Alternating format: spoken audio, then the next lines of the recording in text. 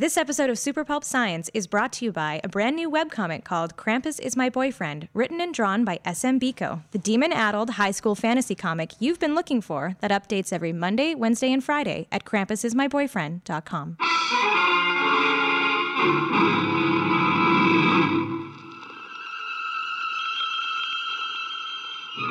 Attention, citizens. It's time for Super Pulp Science. Welcome to Super Pulp Science, where we talk about how genre gets made. My name is Sam Biko, and I am certainly long-suffering, and I am here today with Justin Curry. And we are watching Greg frantically last minute finish up something that probably should have been done last week, I'm assuming. No, it's good. We're on time, but I realize I'm drowning right now. I have a bunch of really great things that all happened at the same time, and also it's Christmas.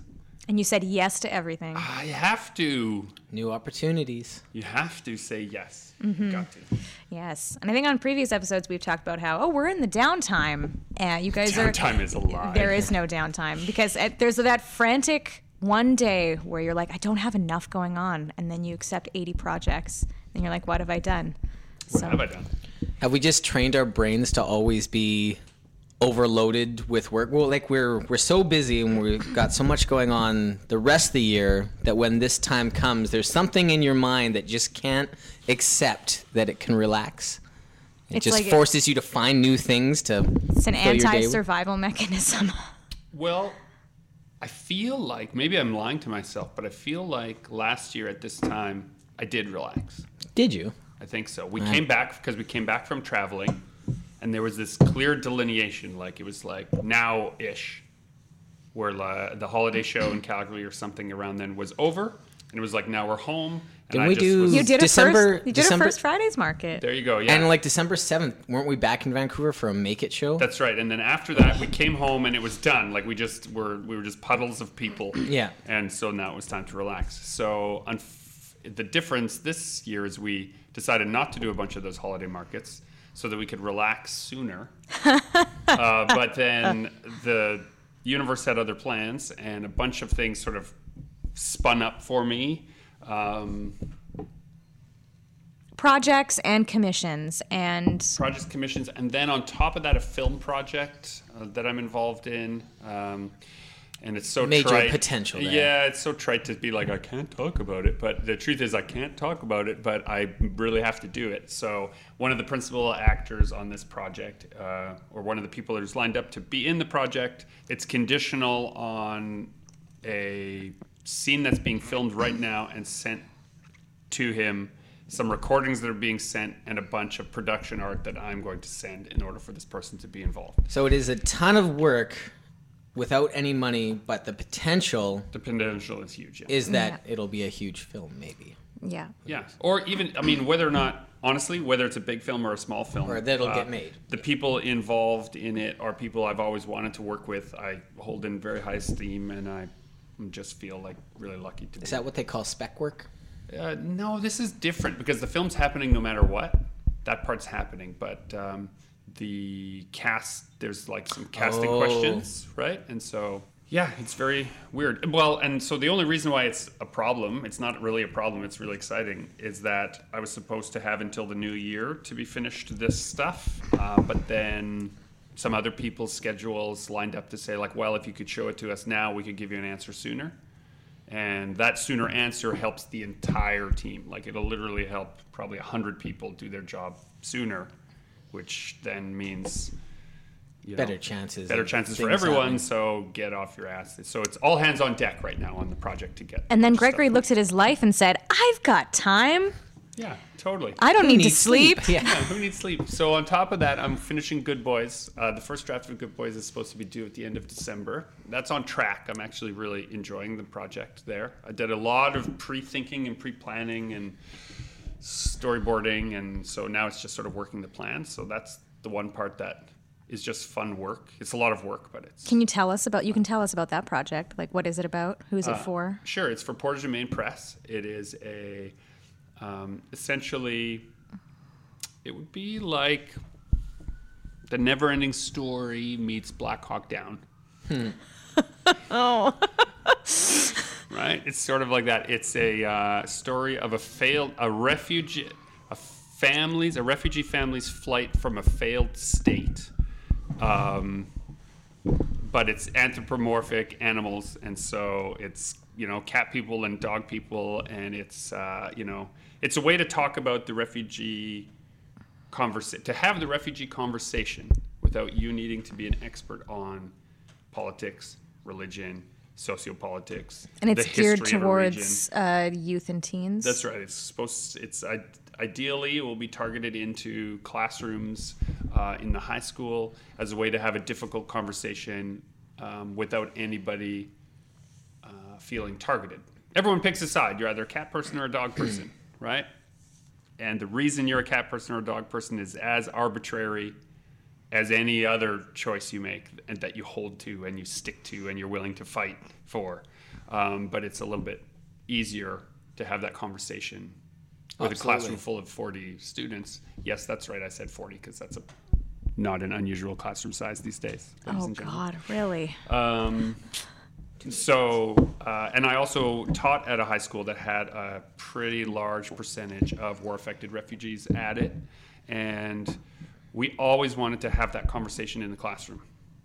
Students wanted to talk about it, like the students who weren't from those regions. The students from the regions wanted to talk about it. But it was really hard to have a constructive conversation without all this context. You had to provide so much context in order for it not to divulge into just basic nationalism or racism, like the conversations. And so I just felt like there was a way to have a story or a tool in the classroom where we could be talking about this text, this piece of literature, right? And have it stand in for lots of different things. In like the current climate of just PC and being appropriate and whatnot, do you feel like you could have done a comic about the actual events, or is that kind of not your place? Well, so my grandparents were refugees, so I'm as much a place as anyone else. They fled from war and came to Canada. So, I sit here with all this privilege based on the situation that they went through. And so from that perspective, and I'm putting a lot of that into the book. I'm not trying to say, like, I understand somebody else's refugee story. I'm saying, like, here's some pieces of my own family's refugee story, thinly veiled in what is, ultimately, it's dog and cat people, so it's like a fantasy setting, essentially, right? It's not a real place. The city's not a real city. The geography, I specifically put lots of different elements of geography into it, so you couldn't say, oh, you're talking about this place or that place or this other place, and you just made it dogs and cats people. It's 100% fictitious. The only thing that isn't fictitious in it is that states fail, and when they fail, it's a big mess, and people have to run for their lives. And so that's essentially what this project is. And it was the first time, we've talked about this on the podcast before, first time I ever had an idea, came up with a pitch, brought it right to a publisher, and they said yes, like within a span of 10 days. Ugh. Right? The worst.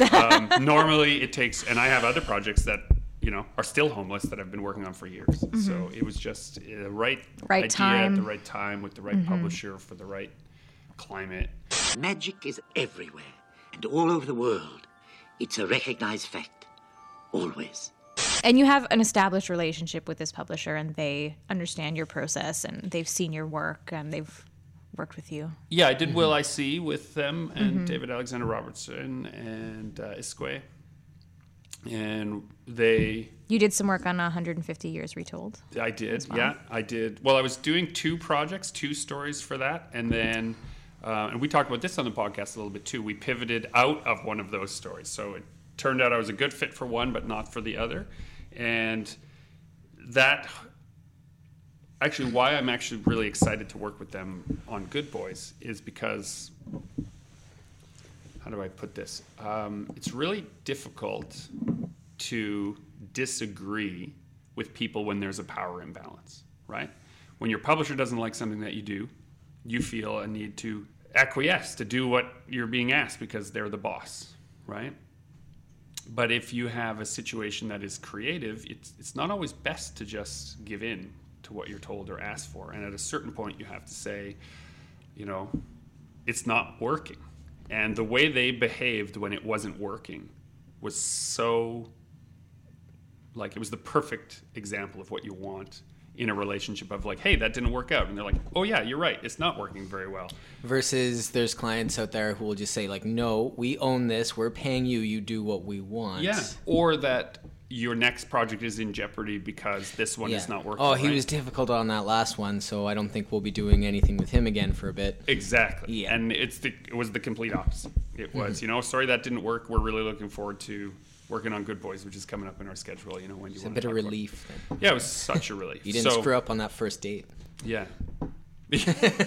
But also you felt comfortable enough to have that conversation with them, which is really important. Like a lot of creators just feel like if I do a misstep, there goes my career, or I don't want to make anyone mad, so I will just toe the line. And that's nice to see. A lot of artists are meek. Yeah, because we're like, oh, I get this one opportunity. It's all I get. Yeah, but some are also like awful tyrants. And I keep hearing these tyrant stories. And I think, like, how do those people keep having jobs? But they keep getting offered jobs. But not you. What's that, the Venn diagram of, like, you can be a nice person and expensive? Yeah, Neil Gaiman made that famous. That's right, yeah. It's like you can be, your work has to be better than everybody. And then you can be a dick. On time, Yeah. and you have to be pleasant to hear from. Yeah. But you only need 2 of any 3 of those things. So if you're, pleasant to hear from and your work's always in on time, maybe it doesn't have to be the greatest. And if your work is always in on time and it's better than everybody else's, then yeah, you can be a tyrant, so you can mix and match. It's But really please don't be a salad bar tyrant. of opportunity. This is not a PSA to give you permission to be a tyrant. Be a nice bean. Yeah. Yeah. Yeah. So I that's just found that, like, very...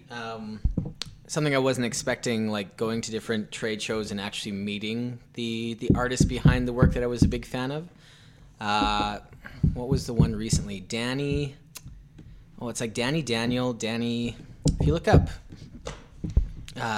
Danny Shattered Houses. He did a Crimson Peak Mondo poster, and he has this great style where it's a lot of like old buildings and old architecture just kind of like exploding up into the air. And I've always been a big fan because I feel like our styles look a little similar. And I met him in person, and he was like the nicest, sweetest guy ever. And so now I like his work more. And that same weekend, I met another guy who I won't name, but I was a fan of his work for years. And after a 10-minute conversation with him, I hate looking at his stuff now. Oh. Because I talked to him, and it's ruined just the it. kind of person he was. Yeah. Like why would you want to support someone who's such yeah. Yeah, and without naming names, there is a comic artist who I admired their work from afar for years and years, like decades, like probably my whole reading life. And then when I met them in person, I was like, okay, well, everyone, people have off days or, whatever. Maybe it was just me. And then as I did more and more shows, I started to see that person more and more often. And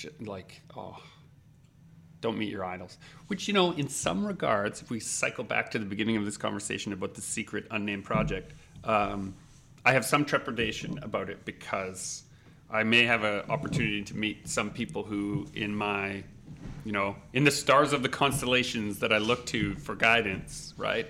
There they are. And if I meet them and they're totally awful, will it change you? If you're always guiding yourself by the North Star and suddenly it went out, Yeah. right? How would you find your way? That's sort of how I feel. You become your North The Star. artist's name that I was talking about was he goes under Daniel Danger online, and his Crimson That Peak. you forgot? Your middle name is Danger. Oh, thanks, Greg. But yeah, he does some amazing stuff. A lot of limited edition Holy posters, and moly. yeah, his Look at the light. his attention to detail Stealing this idea. is nuts. Yeah. Look at those light beams. Don't go on the podcast saying that you're going to steal something after you've named the person. Daniel Danger, GMB is stealing your stuff. Okay, Daniel Danger. I would just like, in full disclosure, to say that I have this scene I'm working on right now in Good Boys where there's a shattered ceiling in it, and I want the light beams to come through. Oh, and he has so many shattered And ceilings. in Justin his just handed me your portfolio. Crimson Peak poster where you have so expertly solved the issue of buy contrast this and poster, light though. and depth. So thank you for the inspiration, which I may apply to an upcoming composition. Is that better? Yes. That was very smooth. Right? Yeah. Very appropriate. And what's going on with you over there, Justin? In the quote unquote dark tea time? Yeah. So same deal as Gregory. I'm not even finished my list yet, but carry on. Yeah. Well, we'll I'm come gonna back we'll to come you. back. I have an email to send. You guys talk amongst Get yourselves. back to your email. All throughout, so yeah, our convention season is typically March until November. Don't do that. And it's a ton of fun, but usually around late September we have like 3 or 4 events usually, and October is 3 or 4 events, and they're all really, really big ones. The New York Comic Con, it's our local big show. With their like 4 or 5 6-day travel. Yeah, so it's September and October seem to always kind of burn me out. I really like doing conventions, but around that time of year, I can't, like, I'm still enjoying myself, but I'm also very much looking forward to the downtime. And I kind of promise myself often during those months that, like, when November hits, I'm going to, like, actually laze around and play video games and do these things and, like, not do these things, like, just actually relax. I always promise myself these things, and they don't usually happen as much as I'd like them to. We did end up playing some video games, which was fun. Played the new Spider-Man. Are Played we the allowed new to Spider-Man. do a shout-out for a wildly successful game that doesn't need our help to promote it?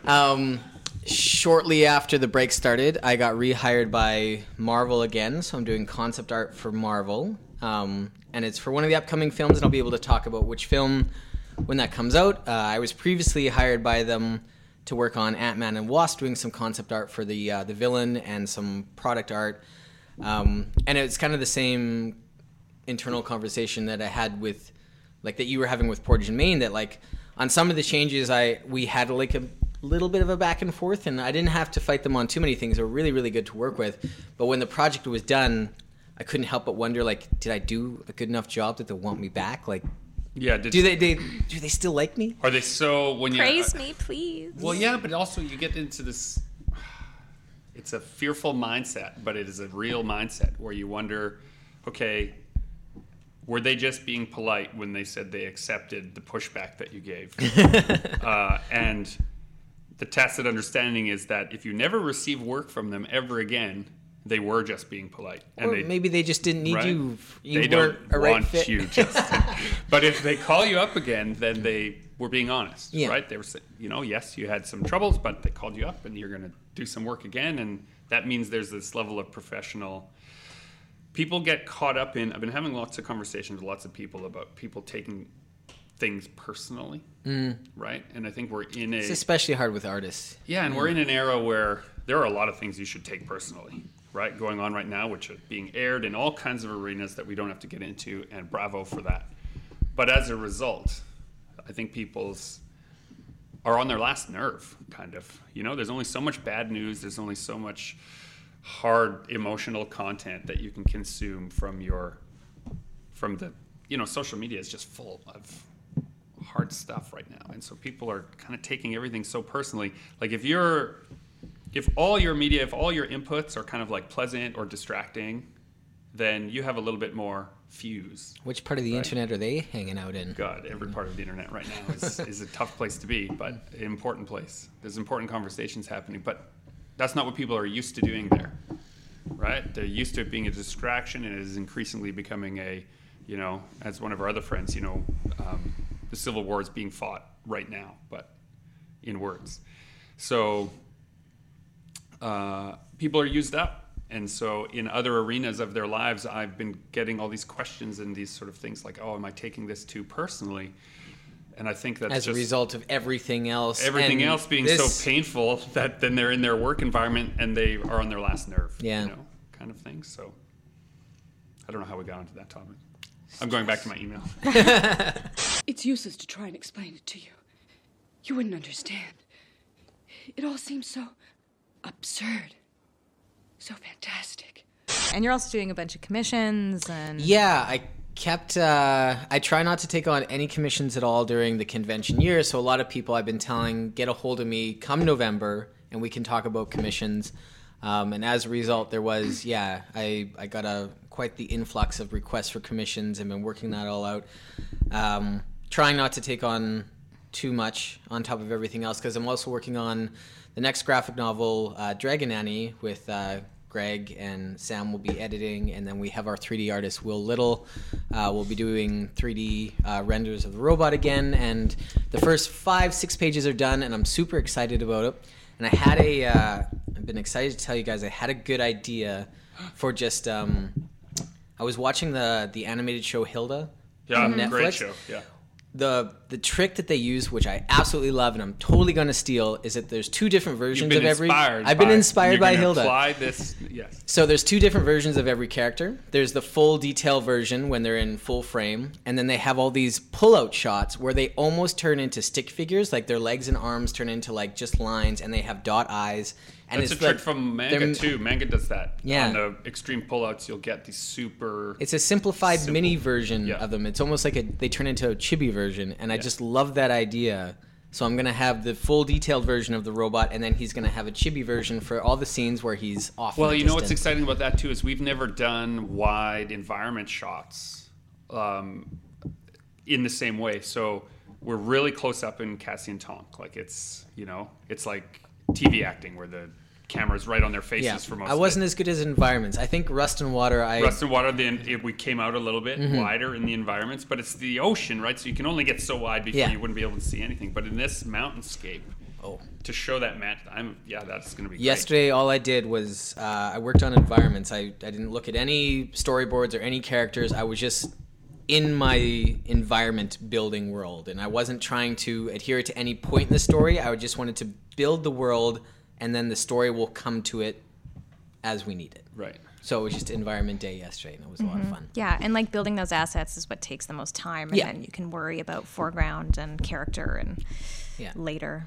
I loved when Scott Ford was working on Arkland, the guy from our previous podcast. One of the first pieces of concept art he did was the girl's house. Oh, I forget her name. Karen's house. And he had this, it was a great landscape shot of the house in the daytime, and then he did an alternate print of that house in the nighttime, and the color scheme was completely inverted to purples and blues, and it's just such a simple idea, but it looked amazing. So I'd like to do a couple, my favorite environments, I need to do daytime shots and nighttime shots with that different color scheme. I'm excited about that as well. You say simple ideas, but it's a brave idea. Simple things are brave in comics. Like we feel like we need these big set changes and these big sweeping action moments or character close-ups or just whatever. You feel like you need trickery. But something as simple as presenting the same scene twice, but the sun is in a different place, and so all the shadows and light are now revealing something completely different. It's opened my eyes there, because he has another scene like that where the lights are on in some sort of subterranean realm, and then you can see it sort of well lit, and then you see it dim, just lit by lanterns. He had some of that in the concept work too, which was also. He also had like bioluminescent plants, and he had environments lit by plants. Yeah. So you saw them sort of before and after. Yeah. After dark. But like when you're doing world building, and especially in comics, you're exactly doing that. You're building these things, and maybe these are environments that you won't use. Maybe you're just trying to get into the zone of what exactly this place is, and it's really interesting now. Like Cassie and Tonk was ruined cityscape and forest. Rust and Water was the sea and like molten stuff towards the climax, and now this is just like high up mountainscapes where it's just fully lit. Where there isn't, like, unless you're in a cave, there's really nowhere where it's just going to be mostly in shadow. So it's going to be. I've been standing over Justin's shoulder as he's doing this project. So he is doing it. We're very excited. It's been neat because we did. How long ago was that when we did the creative retreat and you like disappeared for 2 days and then came back with this big stack of storyboards? It wasn't that long ago. Was that this summer or was it last summer? Yeah, so year and a half ago. Yeah. We did. But I find with like all the projects, you have that big sprint or that big burst where you figure it all out for the first time, and then you need to almost forget about it, get away from it for a little bit and come back with fresh eyes again, which is what happened with Dragonland. We finished that entire storyboard and story a year and a half ago. But now that we're revisiting it now, we're kind of seeing where the issues with the pacing and the overall story were. And last week we rewrote the entire ending to something I think is a lot stronger and different. Well, and the reason for that ending change. Okay, so dear listener, we were... Justin gave us a great suggestion that we should spend a day away from our screens, or at least away from the studio, still working. We just went to a coffee shop and we camped there for like 5 hours. It was 5 hours, yeah. Can we do that again? Yeah, we'll do it again soon. And so Justin and I left our screens behind, and we just took sketchbooks and just did analog. Like, we had lots of work to do, and there was a lot of thinking time that you need in this job where you just don't take it in large lumps. So it just felt like a total decompression, even though we basically ignored each other and just worked quietly the entire time. Just a quick change of scenery and a change of tools, and some new ideas came out. And while we were working on that, Justin pulls out his headphones, he looks up, and has this disappointed look on his face. And I'm like, what's up? Because he's working on Dragon Nanny storyboards, so I want him to be happy, obviously. Right? And he's looking, he shows me all these little character beats and moments for a character we had as the villain. And, quote unquote, hanging air quotes over villain here. He says, the character learns too much, and too many things are happening that should change the character for it just to have this one note, for it just to be bad after all. What if our ending is wrong? And I think, the most fun is to allow yourself to say, okay, right? Then it's wrong. Let's just take 20 minutes, an hour, 40 minutes, whatever it is, and just run the whole idea out to the end if we change all of this, right? So in my mind, we were done, and Justin just had the work to do. And now it was, no, we're starting over, kind of. And the end that came out of it was a lot more honest for what we built along the way. And that comes down to, we've talked about it before, like not being too precious with your ideas, recognizing when something's not working and being able to roll with the punches and change it was something early on was really hard to do. You were so attached to your original idea, you never wanted to stray. But as I've done more projects and worked on more books, I realize that the evolution of the story is important to it being a better story. That original concept isn't precious. Do you ever feel like you're betraying your original idea, Sam, when you... I've been there for sure. No. And maybe 10 years ago I would have felt like that. Like, oh, it has to be that way. Yeah. Now, like, you just kind of have to be so much more flexible, especially with whatever message you're trying to get across. And there's no harm in being like, well, let me explore that and let me see if it works. And maybe it could, maybe it couldn't, and what the pros and cons are. But I think being too rigid just doesn't help you. He's really ugly, isn't he? Don't be afraid to say so. Can't understand you anyway. He speaks only Romanian. I just listened to a DGA podcast. I can't think of the director's name, but he did Hostiles, right? Super uplifting film. In a way it is. It's really, it's a complicated movie. But I listened to the director's podcast, or where they're interviewing him about the film, and they shot 2 endings of that film without telling anybody. Oh. So they did it 2 ways so that he could decide. He knew that, here's what I'm taking away. Here's what this has to do with what we're talking about. Here is a person who has a script, a vision, a plan. They plan it, they shoot it, it's going well. They have the A-listers in Hollywood behind them. They have a big studio that can, get the bills paid, and everything is working. It should work. But he still thought, this is a problematic film. I know that audiences might find other voices in this movie that I didn't intend. And when I'm in the edit, now as an audience member putting it together, I may see another voice that I didn't intend. What I planned and what I delivered, or what I collected in footage, might not match up. So it'd be smart to have 2 endings to choose from, right? And to shoot them both. Yeah. And to have them so that if I decide, like, I know what the movie is about, this is what it is about, and then when I'm editing it, you go, oh no. Yep. Right? It's Yeah. about a different thing. It can't have this kind of ending. I don't want to spoil it for you. You should see the film. I don't know if you should. Yeah. No, it's a good film. Yeah. It's just not a It will happy raise time. a lot of questions. If you think about it for a metaphor of all America, I think that is the way. The History of America. Watch The History of America as Hostiles. Okay, so we know what Greg is up to and what I'm up to. Sam, Oh no. your turn. Because you've been also very busy with all kinds of things. I sure have. And again, I had this same, finally, we've reached December and now I can rest. And I was resting for 2 days and I was like, enough rest. It's time to kill myself again. So I finished The Brilliant Dark, which is book 3 in my Realms of Ancient trilogy. And so Has a really cool looking cover too. Yes, so that's very nice. Sorry, CW, I did show my friends because they're nice folks. But Were we not allowed to know about it? But I will share it after the sales team has looked at it. But it's been finalized now. I got the finals. So that's very exciting. So it's going to be a book. Wonderful and hooray.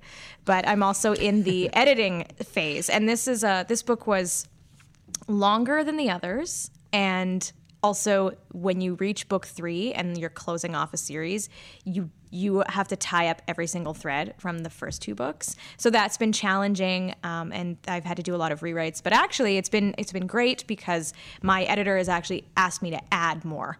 So it's been kind of one of the reverse situations where, we should cut this back, and we should really lean this out. And they're like, no, there should be more of this. There should be more of that. You need to write a whole scene with this. And so that's been fun. So I just handed in part 5. The books are split into 5 parts, so we're getting into copy edits soon. So it's motoring along, but I think I've talked about this before, where these books they're very dark. They have a lot of really heavy themes. They are for young adults, but they're like apocalyptic gods, teenagers with like powers and tragic pasts and all this stuff. And so I really wanted to do something that didn't make me feel like I was weighed down by just sadness and misery. So once the book was done, not really once it was done, I started conceptualizing a comic. And I've talked about that too. Also, I started doing just random storyboards for it when I was at Icon, when I was just at my table. Best title of a webcomic this year, for sure. And Krampus is my boyfriend. Yes, that is what it's called. Krampus is my boyfriend. It's very self-explanatory. That's what the whole comic is about. But it's geared again towards YA and teens. Like the protagonists are teenagers just going to school. And I just started. I don't know why I just started doing it. Just kind of poured out of me, kind of like what Justin was talking about when he just sort of sat down and was just like a story. But there were so many other. That's basically our creative process. That's how it works. What story? Yeah, it's like a bagpipe, and it just comes out. It's a horrible noise. But I had other things going on, and so I had this pile of like concept sketches and thumbnails, and I just put it aside. And I was like, yeah, I'll get to that soon. And as finally The Brilliant Dark was finishing up, I was like, maybe I'll give it a shot. But I have always wanted to make a comic. Even before I got into publishing, I wanted to work specifically with graphic novels. But during my training, there weren't really internships. There weren't really publishers just doing that. So there was that whole thing, and I had to creatively put aside art for a long time because I focused on writing instead. And every time I would sit down to draw, I would have this huge, horrible pressure moment of everything I'm drawing is crap. It's horrible. So why am I even bothering? Not really, even at that time, understanding you get better with practice, like with everything else. Like I knew that, but didn't know that. And so I just kept kind of waysiding it until 10 years passed. And I'm like, that's a lot of development I could have been doing. So in October, in October, I just bought a brand new sketchbook and I just started filling it with those crappy sketches. And then all of a sudden the sketchbook was full, and it was full of panels and things that would eventually go into Gregory. So Gregory is just frantically running around. Where it is. He's forgotten something. No, or I remembered something. He remembered something. No, so it was on topic. It was going to be such a perfect segue, but I can't. But find he's my phone. managed to make us all uncomfortable in a very short amount of time. Yeah, well, just like a scraggly long man. I don't know where it is. Does anyone know where my? Oh, there it is. In any case, I just went for it, and I decided I'm going to do the first 6 or 7 pages, and I'm just going to throw them up online, and then I'm going to kind of see where it goes. And I've just had so much fun, and I premiered it on Krampus Night, which is December 5th, and it's just at http://krampusismyboyfriend.com, and you can just view the pages for free. I'm trying to do Monday, Wednesday, Friday, but I mean, we'll see. That's very ambitious, especially I don't have a buffer. Success. So my friend Anna Gire is a author, and she recently tweeted the following thing, which I screen captured for just this moment. I figured this would come up. And so what I had done, by the way, is run around looking for my jacket somewhere in this studio, dear listener. That's what made them uncomfortable. Because first I had to squeeze past Justin, then I had to run frantically on the way by. And then it turned out Sam was sitting on my jacket, so then I had to come to where she was sitting and rummage around behind her while she was talking. So I apologize for disrupting the entire flow of our event. Stages of a Book by Anna Gire. You can follow her at Miss Anna Gire on Twitter. 1. This is the best thing ever. 2. This is the worst thing ever. 3. I don't care anymore. Just get it done. 4. This is my editor's problem now. 5. Oh, look, I have revision notes. 6. Dramatic interlude. 8. Fixes stuff. 9. This is okay. Maybe? 10. This is a book I wrote. Yep. Right? That's really accurate. It's Right? so painfully accurate. And she has written quite a few So books. many. Yes, Yeah. so many. So So many. she has the context. But yeah, you always, and I think you should ride that high. You need to ride that high where I'm excited about this. And when you get to the this is crap, you have to just work through it. Well, and she, we were I was a guest of HorrorCon in Portland, and she was there staying with us at Lee Moyer's place. We were all having a great time. And then she got an email and was like, oh, hey, can we go to the mall later?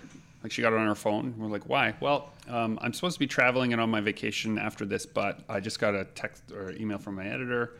I got a book deal that I wanted to get, but the trick is I have to write it in the next 14 days in order to get it in on The time. trick.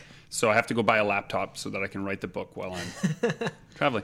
And what I thought, wow, that should have been something that you say in a frantic, oh my God, I have to go do this or I can't believe it. She would just so I have to go get a laptop. I'm going to write this book in the next 2 weeks. Right? Because I just have to have a first draft in. Mm-hmm. And the way in which she just so calmly stated her problem and then began to solve the problem was okay, well, this is the calm and collected way in which a writer should approach the many tumultuous, the writing part didn't concern her at all. She was that part I can do. Mm-hmm. Just fitting it into this schedule is the hard part. Mm-hmm. So I have to go buy a laptop because I don't have one. I'm traveling right now. And I just, man. Yeah, wish I was there. Right? It's a lot of I'm a house fire inside. Exactly. That's where I am. But I'm trying to keep it together, but I am just crumbling. But whatever. I once read that names which begin with the letter S are the names of snakes. So on top of everything else that I've got going on, I'm also producing so Andreas Artson and I are doing a play called Red Earth, which is going to be on a pretty major theater stage here in Winnipeg, Prairie Theatre Exchange, and there's an experimental part of the process whereby I have to create a book that goes along with it. We gave the story to playwrights who are writing drafts of the play based on our story outline, but I can't make the book until I see the finished play. I know it's based on the story that we gave, but we gave the playwrights the same agency you want to have as a writer, which is take this, let the story have a different ending if you want, that's fine. But we're in this really compressed time schedule where I am going to basically be given a version of my own story, and then I have to reinterpret it as a journal written in a technical manual from the space mission. But first I have to design the technical manual that is then going to be written over top of. And that all has to happen in the next couple of months. So I'm also mildly panicked about how I'm going to fit that in and around everything else that I have going on. Uline is here. Oh, Emily's here. Emily, you want to be on our podcast? So Uline exists as a keystone to this whole studio. Shout out to Uline. Woo! So for those of you who don't know, so we've been interrupted, but we might as well just roll with it. Uline helps make our business possible. We make the art and we take it places, but part of the packaging, shipping, and all the stuff that you don't kind of want to worry about, we order from Uline.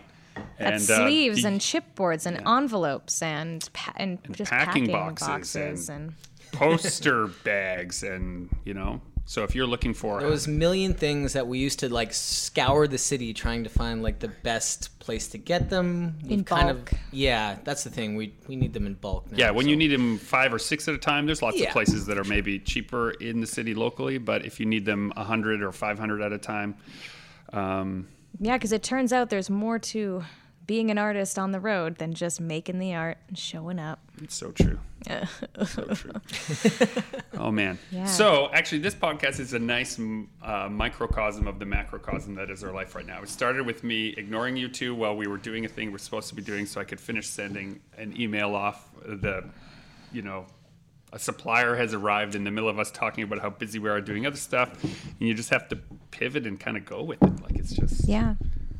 And at the same time, be super creative and make stories people want to listen to and consume. Easy. It's easy. It's fine. Easy. Yeah. I mean, I think the whole point of this podcast was to be like, hey, we're not busy right now, but we are busy. We're so busy. You've described it, the house fire inside. And yes, and we've made ourselves busy. And it is tough. Like, Justin was kind of talking about this earlier, where like, do we do this on purpose to ourselves? Is it like an anti-survival mechanism where it's like FOMO? Like, you don't want to miss out, so you have to say yes to everything. That is part of it. I know, like, Quirkulicious right now is at home, like, working on 3 new paintings. I know. I saw him working. Yeah. And he just went on a vacation. Like, he went out of his way to go away for 2 weeks to just chill. And I think when you are your self-directed own business, especially in the arts, you have to build in vacation time where you're not doing anything or where, you are just working on the art. You can't just be like, oh, I'm just going to rest. And then you just ignore your calendar where you're like, this is my rest time. And then people come to you and they're like, you want to do this? And you're like, sure, I'm free. I'm sure it's fine. I wonder, too, what parts of our lives are going to be the things we come back to, like which creative parts. I think of this because last night I went to see Suspiria, the original 1977 horror movie Suspiria. So it was screening in Winnipeg, and one of the original soundtrack creators from the band Ghost was also in Winnipeg, and they played the soundtrack live with the film. So this is work. I love that that's a new trend that's happening. Right? No, it was Goblin. Goblin, pardon me. What did I say? Ghost. Goblin. No, it's not. I've made a faux pas. But Goblin. The point here is that in 1977, they made a movie, likely working work for hire at a frantic pace, right? Trying to get this to pair with the film and get it out to the market. Now it's 2018 and they are touring around the world playing and appreciating this thing that is, should be long forgotten in a sense in their creative lives.